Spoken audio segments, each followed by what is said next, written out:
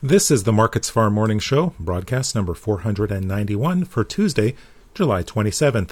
I'm Phil Franz Warkentin. ICE futures canola contracts were stronger Tuesday morning, seeing a continuation of yesterday's late turn higher. Canola up $3 to nearly $6. November up $4.90 at $901.30 per ton.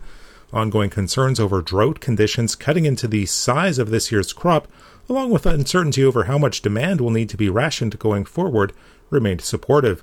Forecasts over the next week remain hot across most of the prairies, with only minimal precipitation expected. Gains in Chicago soybeans and a weaker tone in the Canadian dollar to start the day were also supportive. In the U.S., soybeans and corn were both higher, while wheat was mixed with the bias higher there as well. Soybeans up 12 cents in the November contract at $13.69 per bushel. Hot and dry Midwestern weather forecasts kept a weather premium in the market, with crop conditions declining in the latest weekly USDA report. The U.S. soybean crop dropped 2 points in the good to excellent category, now at 58%, with 42% of the crop now in the pod setting stage. However, expectations for milder conditions later in August did temper the gains somewhat. Soy oil also ran into some chart resistance, backing away from overnight gains.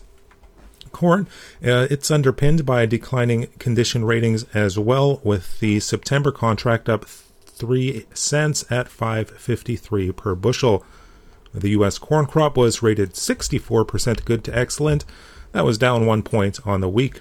With the excessive heat in the forecasts over the near future, further downgrades are expected going forward. Production issues in other corn-growing areas of the world, including dryness in Argentina and excessive rains in parts of China, added to the firm tone.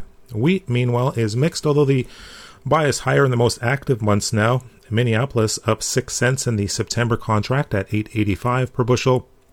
Kansas City 4 cents higher in September at $6.43 per bushel, and Chicago wheat up a penny in September at $6.78 per bushel. The U.S. spring wheat crop was only 9% good to excellent in the latest report. That's down 2 points on the week. Meanwhile, the advancing winter wheat harvest did pressure values somewhat, with 84% of the harvest complete. That's a look at the ICE futures and U.S. markets for Tuesday, July 27th.